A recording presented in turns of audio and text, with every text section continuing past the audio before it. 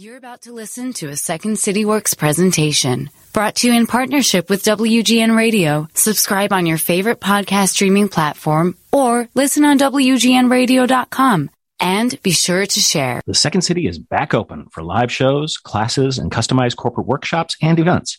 But we also have all those things available in virtual formats. For more information, go to secondcity.com. The Second City is excited to work with Amazon as part of their new and exciting app called AMP.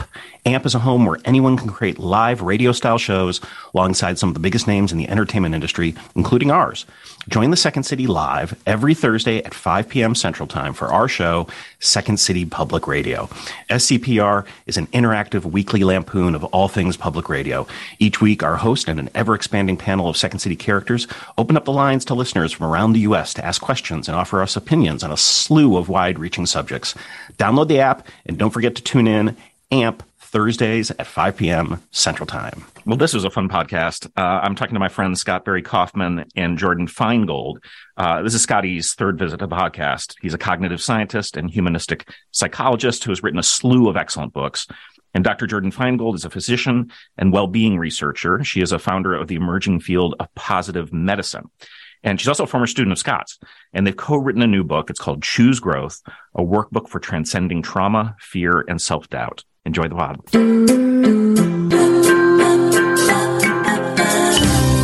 The Second City is a world-famous comedy theater, and it got so famous because it has produced generation after generation of comedy superstars. That didn't happen by magic. Second City's improvisational pedagogy fuels great performance, and the same practices that made stars of everyone from Bill Murray to Tina Fey can be applied for success offstage, at work, at home, and in the world. I'm Kelly Leonard, Executive Director of Insights and Applied Improvisation at the Second City. This podcast is about collaborative conversations, seeking connections, and finding a better way. This is Getting to Yes And.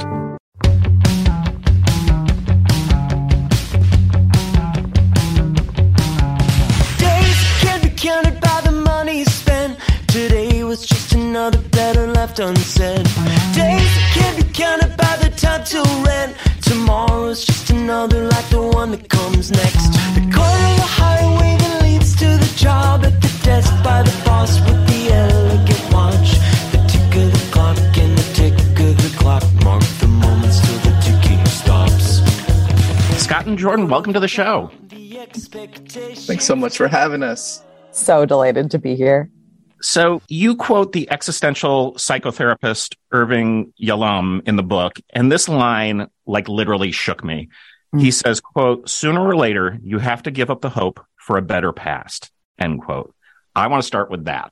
And this entire podcast could be about that quote. Yeah. Well, that quote really gets at the core of an assumption that those have on the path to post-traumatic growth. It's a real core assumption, which is that you can't change the past, which is a fair assumption from terms of what we know about quantum physics and and various things about reality.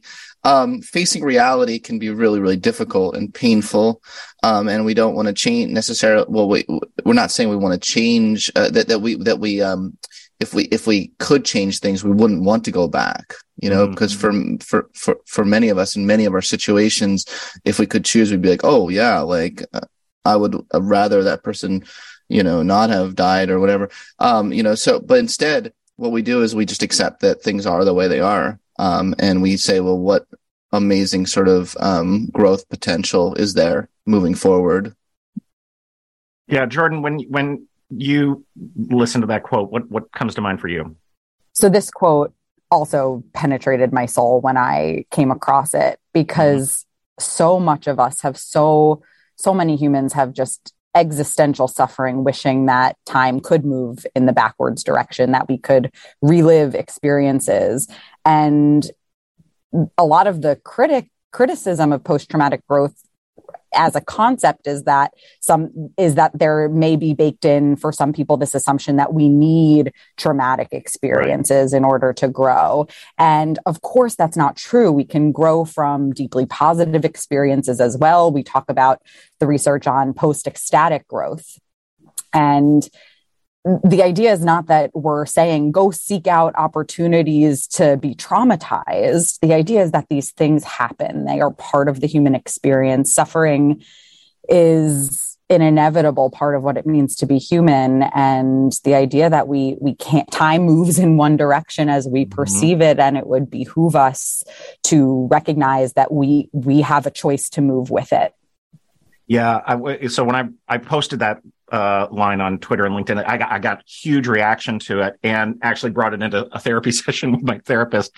And it was really, I don't know, it's almost like a line of poetry in the sense that it serves to my stuff in terms of, okay, like the in improv, we teach people to be fiercely present in the moment. And then you recognize that, I was sort of early to recognize that a lot of people take classes here because they're broken in some way, and they find the improv experience centers them.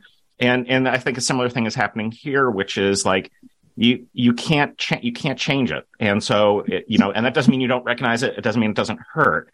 But if you can sort of be in that sort of present space, there are so many opportunities for a life well lived. Right? Yeah. Yes, very much so. And so many people really are committed, have committed themselves unconsciously or consciously to living in their past. And allowing their present moment to be 100% contaminated by their past. And I don't think a lot of people realize they have a choice. Right. Or that they can even change and grow. Yeah.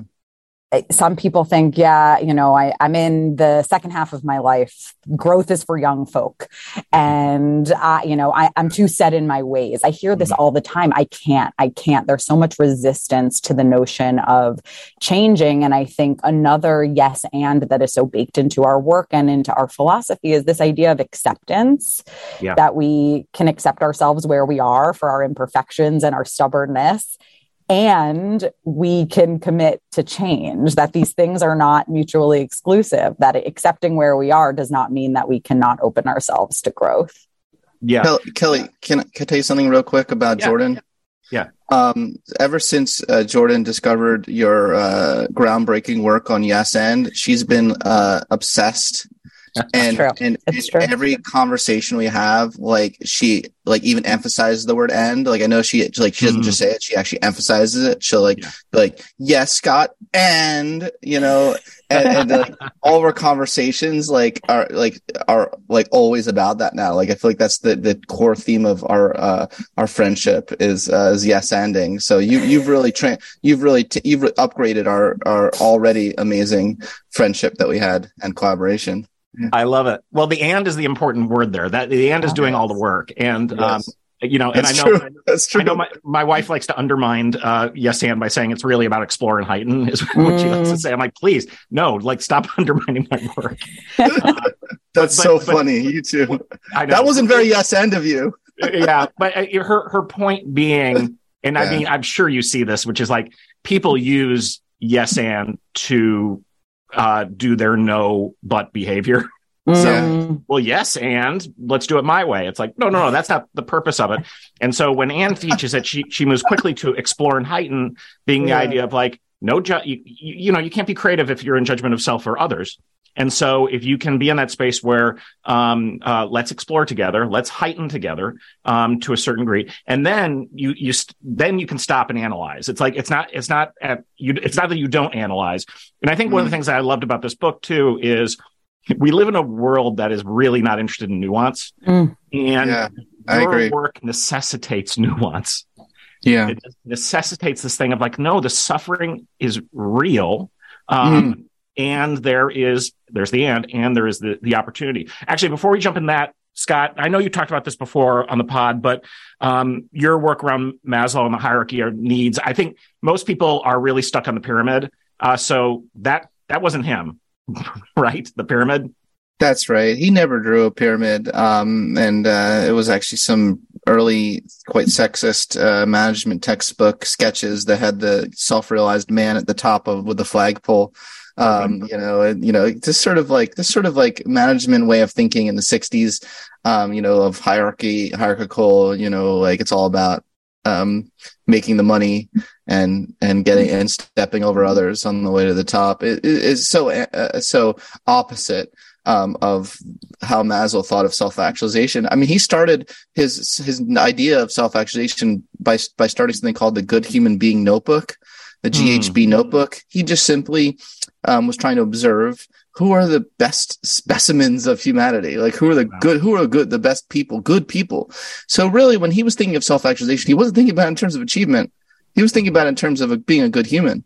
And I, with all due humility, have been trying to get that notion in the public consciousness that self-action. That's why I care about self-actualization. You don't see me, I'm like all going around like, hi, I'm a high performance expert. Do you know? Right. No, I'm a self-actualization expert, and that's what I am.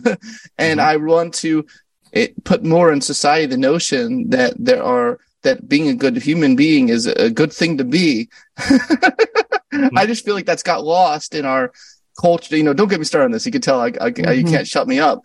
But I don't feel like that's in our culture consciousness. I feel like our cultural consciousness right now is like, well, happiness or achievement, high performance, but I don't know, where is like being a good human being? And just for its own sake, not even in pursuit of any of those other things. That's right. Yeah. Because you won't see that in his pursuit.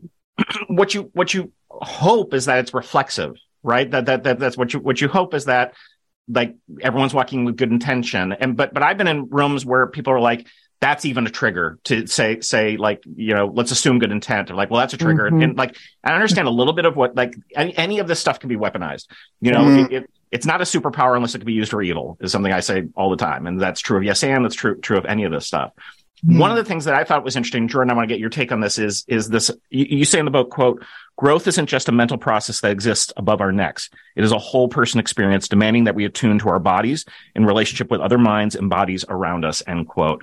Yeah. This is an area that I am so fascinated in, from Andy Murphy Paul's work and others, in terms of embodied. I'm doing EMDR now in therapy. So talk to us about this sort of embodied aspect.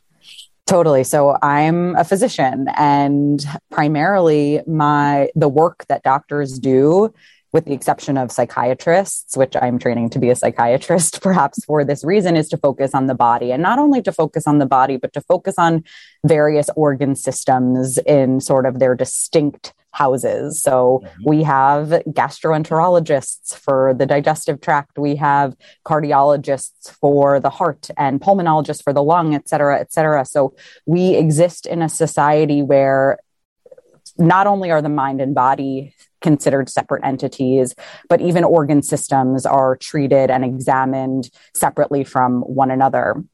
And this all goes back, as far as I'm aware, to the 17th century, to René Descartes, and the separation of the mind and body, which had religious implications. Right. He basically said the soul does not exist inside the body, so that if we begin to do things like surgery and autopsies to examine internal organs, that has no consequence for the afterlife for the human soul.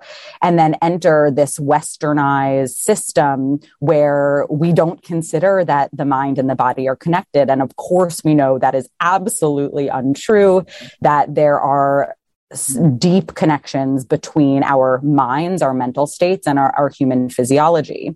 And if we are going to grow as whole people, we need to recognize those relationships between what's going on inside of us when our heart is beating.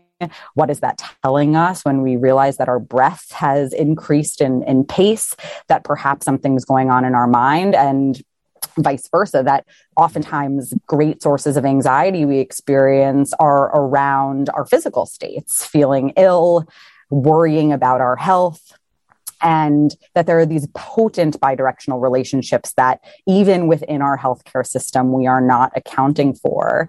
And I think I had this real aha moment when I was reading Resmaa Menakem's My Grandmother's Hands a few years ago. I don't know if either of you are familiar with this work, but the idea of inherited trauma, that if we just focus on our thoughts and healing trauma only with conventional psychotherapeutic techniques without taking into account the body, we're missing an entire opportunity. So much of the trauma is actually in our body. It's epigenetic modifications of the way our genes are expressed throughout every cell in our body. that the trauma of our ancestors actually can be inherited and exist within our bodies and cause disease states. So I think at its most core fundamental sort of essence, what we're trying to do is help people attune to the connections between their minds and their bodies, how stress shows up in their bodies, how we can utilize things like physical activity to help with our mental states. And eventually, and beyond our book, I think we need to totally reintegrate our healthcare system and the way we think about these things, so that we consider these complex relationships and can intervene accordingly. Scott, I'm curious. You can see why she's the best student I've ever had. Yeah. in my life. I'm curious because I know you've always been a comedy fan, and I wonder, does that come from laughter first, in terms of the way that factors into your body and recognizing? Because when I look at this now, I'm like, did I get into this because I was trying to heal myself? What a fascinating question. Why do I love comedy so much? And I wonder, am I seeking that feeling of laughter? It could be. I've never reflected on that before, but it could. I haven't either. It just sort of came to me like, because we all have our traumas, and we all, like, you had it growing up. I've had it, and I still have it. So do I. But there's something about taking very upsetting things and laughing about, like I just did. Yeah. Something about that lifts my soul up. What's so interesting, humor is one of our mature defense mechanisms, which we talk about in psychotherapy, that humor is one of the best ways that we can process and make sense of the world around us when things are truly incomprehensible. Splitting and seeing the world in black and white terms is what we term an immature defense. It's a way of also simplifying and making sense of the world, but in a way that is very reductive and removes those gray areas. So it's interesting to juxtapose humor and laughter and this recognizing the absurdities as sort of a mature way of processing, and the black and white dualistic tendency to simplify our world as a contrasting phenomenon. Yeah, I've always found it. Oh, sorry, go on. No, I was going to say that the I don't know who actually did this quote, but it's the shortest distance between two people is a laugh. And I feel like that's the leap to connection, which is something you talk about in the book, which is that's another thing of, like, the magic of being, like, at the Second City, something's funny, 300 people are all laughing at the same time. Yes. What an incredible gift. What a magic trick. Well, and then yes, and it feels like the shortest distance to hate is people laughing at someone. 1,000%. I just wanted to end that. Trump's a comedian. Yeah. I like, he uses comedy all the time. I mean, it is like, it's comedy of derision. He uses a weapon.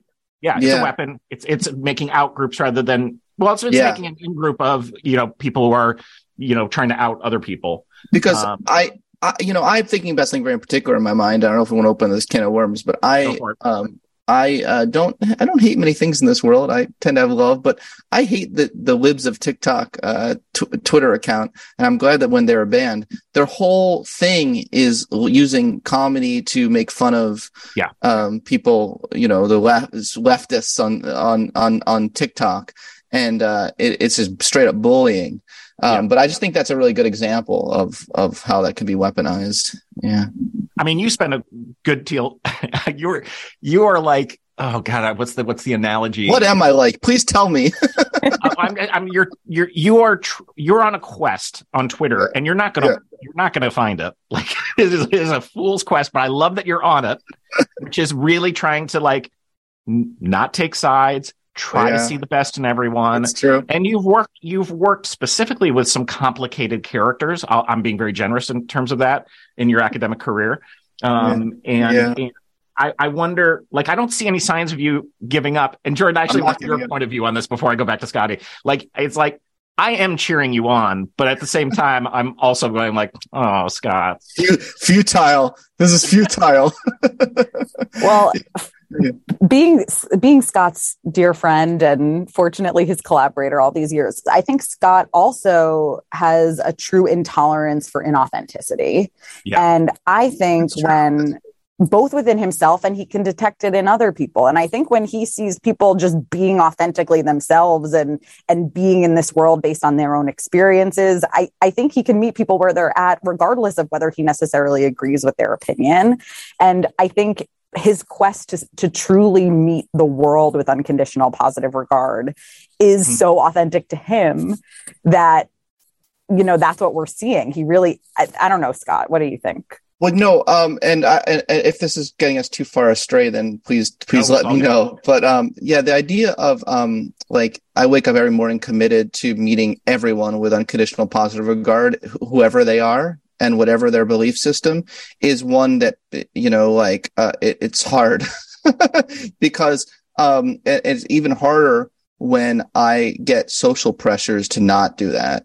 So I get social pressures like, no, you should hate that person, or no, no, like what, you know, why would you even talk to someone that disagrees with what I think, you know? And I'm like, well, you didn't even ask me what I think. Yeah. What, the world revolves around you? Yeah. But anyway, I hate that there's so many social pressures to not have unconditional positive regard that it's hard. Like I feel like existential quandaries when I'm trying to have unconditional positive regard. I'm getting so many social pressures to not be what comes so naturally to me. I don't know if that makes sense. No, it does. I mean, it's also it's impossible in the sense that, you know, John Lennon. I love the Beatles. John Lennon, not good to women, apparently, right? I mean, like, that right? Do I not listen to Imagine? Do I, you know, like, and so we have all these artists that we know, you know, especially in comedy. I mean, Richard Pryor. There's just the list is endless, and it's, you know, my wife who runs, as you know, a comedy program. She's constantly having to adjust because, like, one of the most important Black comedians was Bill Cosby. Does she teach Bill Cosby? Does she teach Woody Allen? I mean, like, and she has to give a warning before she shows an episode of The Honeymooners to say, like, he's not going to hit her.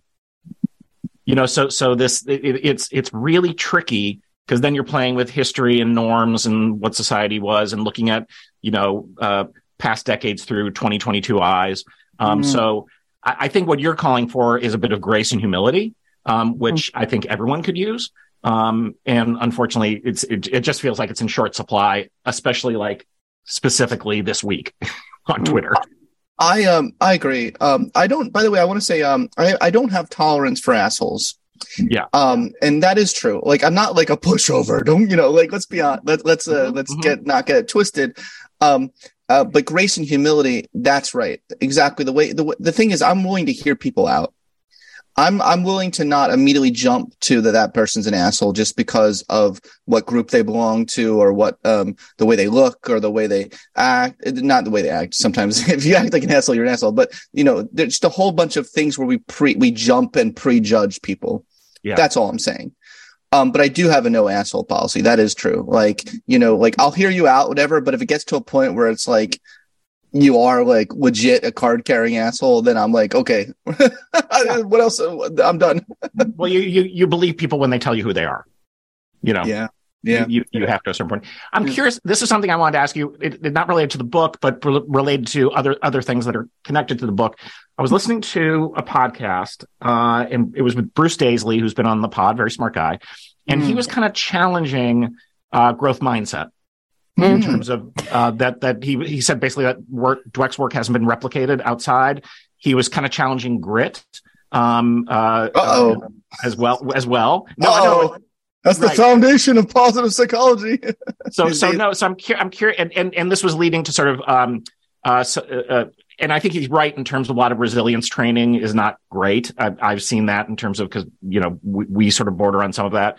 And actually, the research he was citing was when people have a sense of control is more of the findings that are going. So I'm just very curious, in that world, have you heard those things, and what's your take? Ooh, Oh boy, you're good at opening up cans. Hey, man. Did you know that? Yeah. I mean, well, Jordan knows I have a million thoughts about growth mindset. Well, one of the things I want to say, I had Carol Dweck on my podcast, and it was a very special opportunity because she rarely does podcasts, and no, she wouldn't do mine. Yeah, and that's a big deal, like that she wouldn't do yours. She rarely does podcasts, but she did mine, and to her credit, I wanted to start off with to her credits. Yeah. She listened to all the criticisms that I put forward and amassed lots of data and other people's criticisms because I knew she rarely does podcasts. So I was like, I felt pressure to be the voice of lots of different people. Yeah. And so I presented it all to her, and she just responded with grace and humility, right? I love those two things. And she did that. So I think she's a wonderful human, and I think she's a good scientist. But I think that when you study something like 20, 30 years, it starts to become so core to your identity that I feel like at a certain point, you can't even bear the thought that maybe some of the effects aren't as strong because it's so strong in your identity that when you see an effect size that isn't that strong, it's like, you still interpret it as strong. Right. I mean, I did have a moment where it was a very poignant moment. I said, okay, well, look, this effect size of this meta-analysis, it really comes down to, we're talking about like 0.20, we're really talking about, there's an effect, but it looks like it's a weak to moderate at best effect. Do you still stand by the statement? And I quoted her saying that growth mindset is the strongest thing, in the world we could ever imagine or something. And she said, yes, I still stand by that. And that was a poignant moment for me because I presented the data, and she's like, yeah, I agree with the data, but no, I still stand by that statement. So I think that it can be problematic when scientists sometimes get a little too invested in their constructs. And another thing I want to say real quickly is that I've been trying to, Jordan and I are creating a coaching program called Self-Actualization Coaching that we're super excited about. And one of the main tenets is it's not about growth mindset, it's about growth motivation. And we see a difference between the two.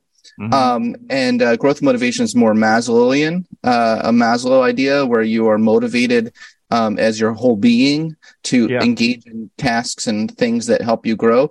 A growth mindset you can apply to things that aren't growth oriented for you. And that's the problem with growth mindset is you can have a whole bunch of kids they all have the growth mindset to get good SAT scores and totally leave out how they could have applied their growth mindset to lots of other goals and things that could have been even more valuable for their self-actualization than, or getting into Harvard, they're like, oh, look, I used my growth mindset to get into Harvard. So, okay, congrats, is that the best thing for it? What is that?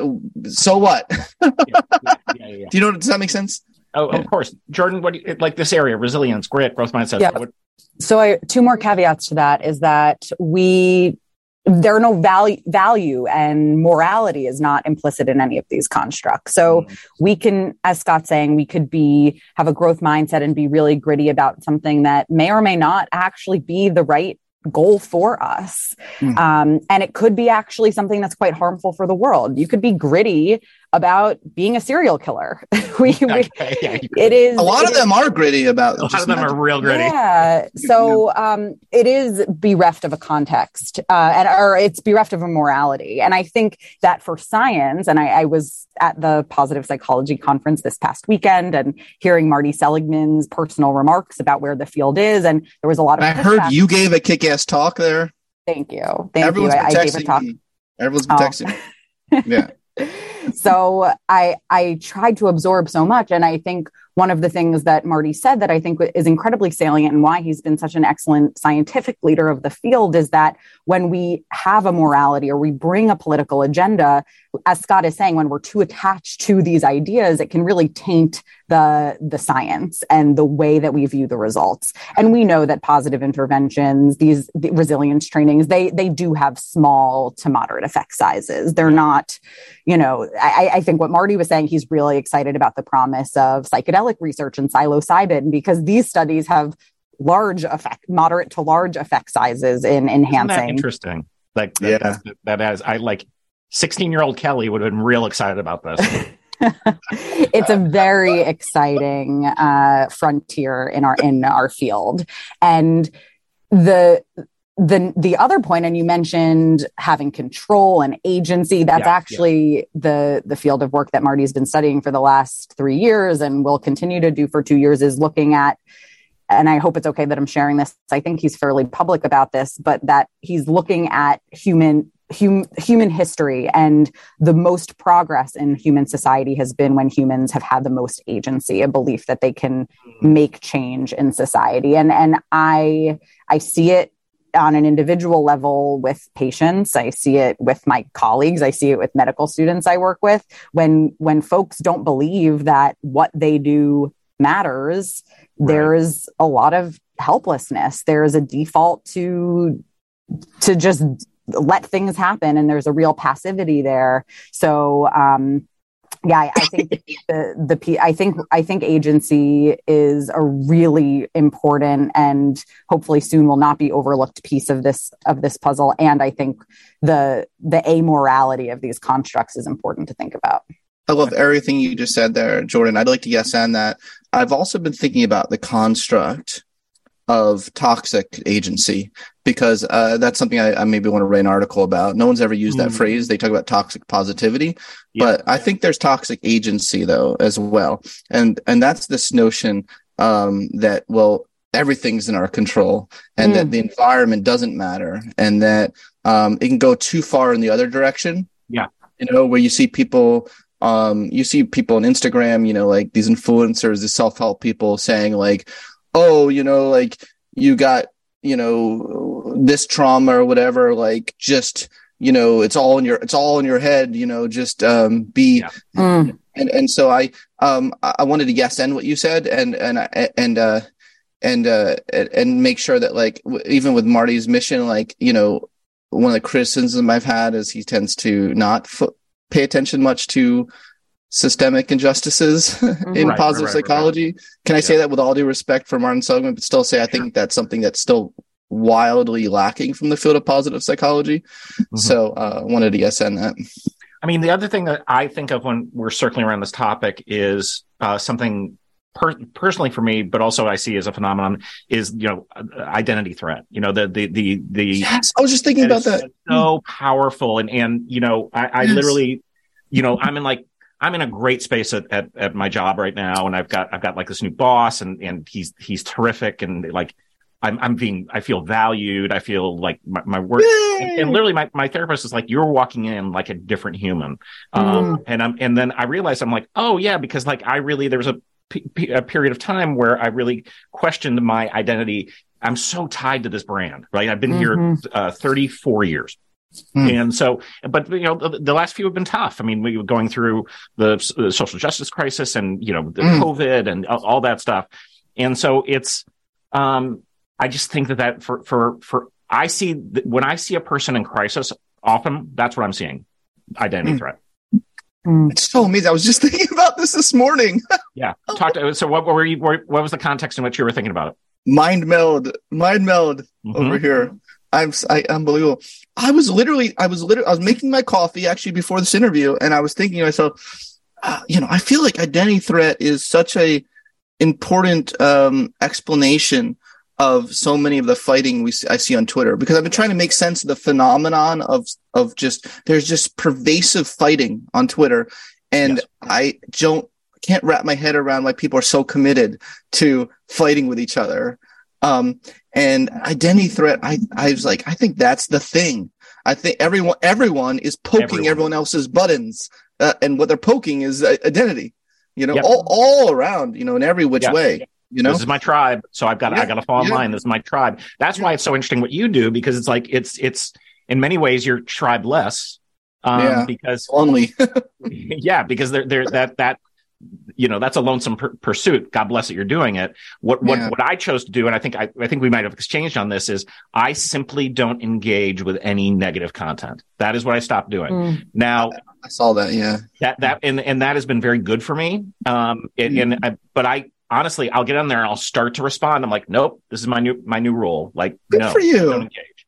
It changes the algorithm, as you noticed. It changes your algorithm. It does. But what's interesting is I'm getting a lot more what I'll call right-wing content showing up in my feed. Oh my gosh. I can kind of see why that would happen. Yeah. Why am I getting diamond and silk tweets? Like I don't follow them. I don't engage with that content. So my neutrality is showing up right, which disturbs me. Not just because I'm left, but just as a human being in terms of I want to kind of do what you're doing, Scott. I want to engage with all kinds of humans and I want to see the good in that, but also it's not a fair fight. There's not a fair fight. And that is also that when you talk about systemic issues, you have to take that into consideration too. It's hard. And Jordan, you don't engage like that, period. Oh no, I'm totally off. I'm on Twitter, but I'm not engaging in Twitter. And as a clinician, it's very different because I'm an author, and I suppose in that sense, I'm in sort of a public sphere, and I'm also a psychiatrist, and patients come to me with all sorts of problems, and knowing my political views, knowing sort of my predilections in these spaces is not therapeutic for them. And so I have to maintain a really neutral stance for the sake of my role as a clinician.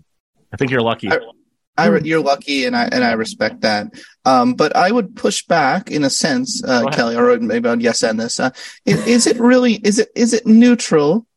You're taking a stance against engaging with negative content. Period. So you are. I want to give you a little bit more credit than you gave yourself there, because I don't think that's neutrality. Mm-hmm. I'm not neutral in the sense that I have a certain set of values, and I apply those values universally. What I see a lot of, and I have some criticism of, oh gosh forbid, I have some criticism of the left that,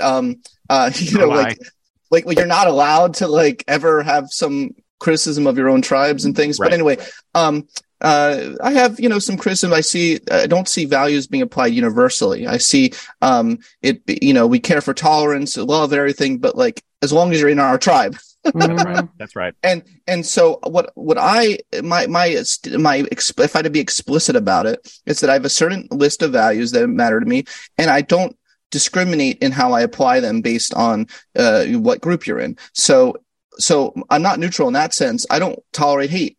That's right. And I don't tolerate hate among the left. I don't tolerate hate when I see it among the right. Yes. And so is that neutrality, or is that? No, I think you're right. It's not neutrality. I mean, look, the ethics are not in fashion. Yeah. And I know as I've aged, ethics is something that's very important to me now, way more important than it was 10, 15, 20 years ago. And I think that's part of the aging process, but it's also the part of the trauma process. It's like trying to make meaning of these things that have happened. And then you realize I want to be the most moral, ethical person I can be. And then recognizing, of course, to do that 100% is not just impossible. You'd probably, it's really hard. It's not fun. No, doing the right thing across the board, not fun. I think is very hard. I mean, you say in the book, one of your first things in the book is you say it's not easy being a human, and yet here we are. Yeah. Yeah. I mean, it is let's double click on this. Yeah. It's effing hard. Yeah. Yeah. Every aspect of it. Yeah, totally. Totally. I don't like moral superiority either. I don't take anything I'm saying as I'm saying I'm the one right way of being and all these, that I don't believe in moral superiority. In fact, I see a lot of the causes of the fighting is people thinking that their moral system's the way, the only high way. The way to the highway, but no, it's so I'm not perfect by any stretch of the imagination, but it is hard. It is hard being human. And what I find it particularly challenging though, applying my values universally. And it's something I'm committed to, but I find it really hard because there are a lot of pressures against that to pick a side and stay on that side. That's right. As opposed to viewing things as they come in on a case by case basis. Yeah. Do you know what I mean? Yeah, I do. I wrote down, you say in the book, not toxic positivity, but you talk about Frankl's tragic optimism. Talk to us about talk to us about what that is. You're really hitting. This interview is hitting well. Okay, the same for you, Jordan. Like it's really hitting. I love that we are talking about concepts that I spend a lot of time thinking about and sorting through. But yeah, exactly. Exactly. I actually, the reason I bring this up is I was on someone else's podcast yesterday, and one of the pre-questions they gave me was, if you could spend 2 hours of your time with anyone living or dead, who would it be? And I said Viktor Frankl, and these people were coming at me because they were like, I'm going to have the comic guy on, the funny guy. I'm like, it's not a funny person. I'm like, is Viktor Frankl not funny? We don't know that. Maybe I find out he's a cut up. I bet he was funny. There's no way this guy did not have exactly. He must have had an amazing sense of humor. I think I would have. What is it? I think I would have chosen Maslow if I could. Of course you would have. That's of course. That's obviously.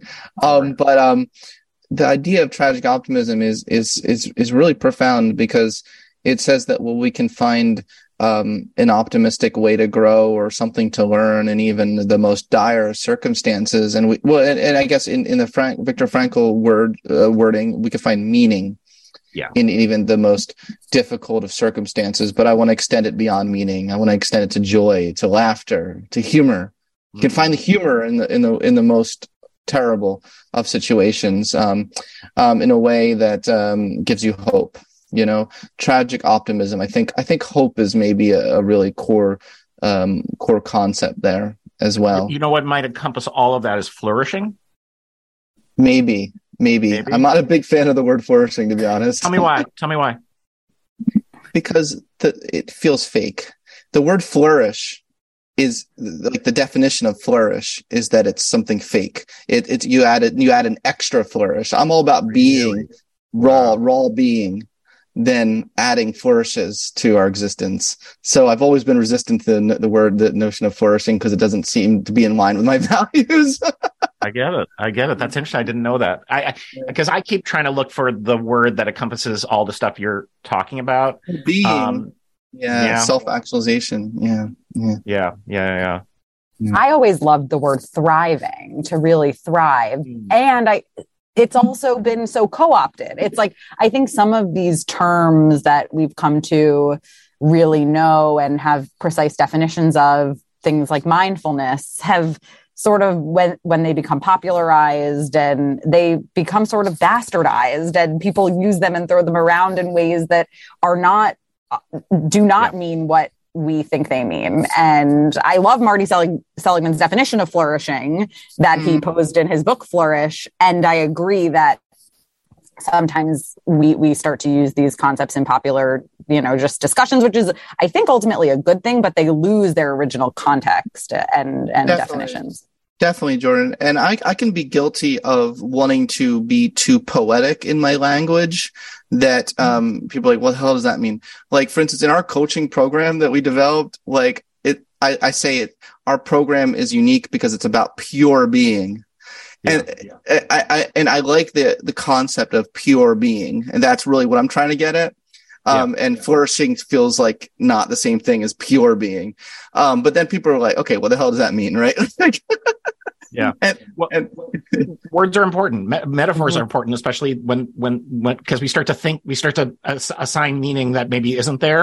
And it was very interesting. I had this conversation with my friend Neil, who used to run the IDEO office in Chicago. I love Neil. Oh yeah. Neil. Yeah. So, you introduced me to him, I believe. Yeah. So we had this conversation where he was sort of bemoaning design thinking as like, and basically the central idea in this conversation was that once something gets coined, it inevitably will fall away because of, for whatever reason. And I said, that's part of the reason. I remember at Second City, there's been previous leaders here who were trying to find let's find the word to call what we do. And I'm like, no, the minute you make a term out of it, it's going to sink it. We teach improvisation. That's it's play, it's creativity, it's innovation. Any of those other words you tie to it, but let's not find a term. We find a term, it's over. So interesting. Yeah. So interesting. All right. Yeah, I could talk to you guys forever. yeah. Oh, I want to talk to you forever. Yeah. Jordan, you've not been on the podcast before, and we do ask our guests who haven't been on to share a yes and story. Sure. Do you have one for us? I mean, you've been yes anding this whole time, so I appreciate that. So as Scott was saying, yes and has just so become authentically integrated into my identity. I think it's so brilliant, and I try to model it for folks. In my world, I work with physicians and clinicians in healthcare, and I think the biggest sort of false dichotomy that I'm working in, and this could be applied to multiple levels of society, but it's this systemic drivers of burnout and dissatisfaction within our healthcare system versus the individual approaches, doing things like positive interventions and the practices that are in our book. And what I teach my students, what I talk to my patients about, what I talk to my colleagues about is that we have to yes and this problem. It's not that approaching our own well-being and taking charge and figuring out where we're autonomous somehow absolves our systems from not caring for us. It's that we have to be well and then hold our systems accountable. That perhaps when we are doing the best job we can to take care of ourselves, being as robust as possible, then we can actually be the change in the system, and we can do more advocacy and actually figure out some of these systems-based problems. So I think when it comes to that, like system versus individual tension, and this could be in regards to racial justice, all forms of social justice, that we must care for ourselves so that we can hold our systems accountable. I absolutely love that. Both things can be true. And we constantly have to go between them, right? It's not like the work isn't done ever. And I think that because that's true, it's easier to ignore it. It's the default. It's just easier if I don't deal. It's easier to say this is their problem. This is not a me problem. This is a them problem. Yeah. And it's really all of our opportunity. Scott, you want to yes and that? Oh boy.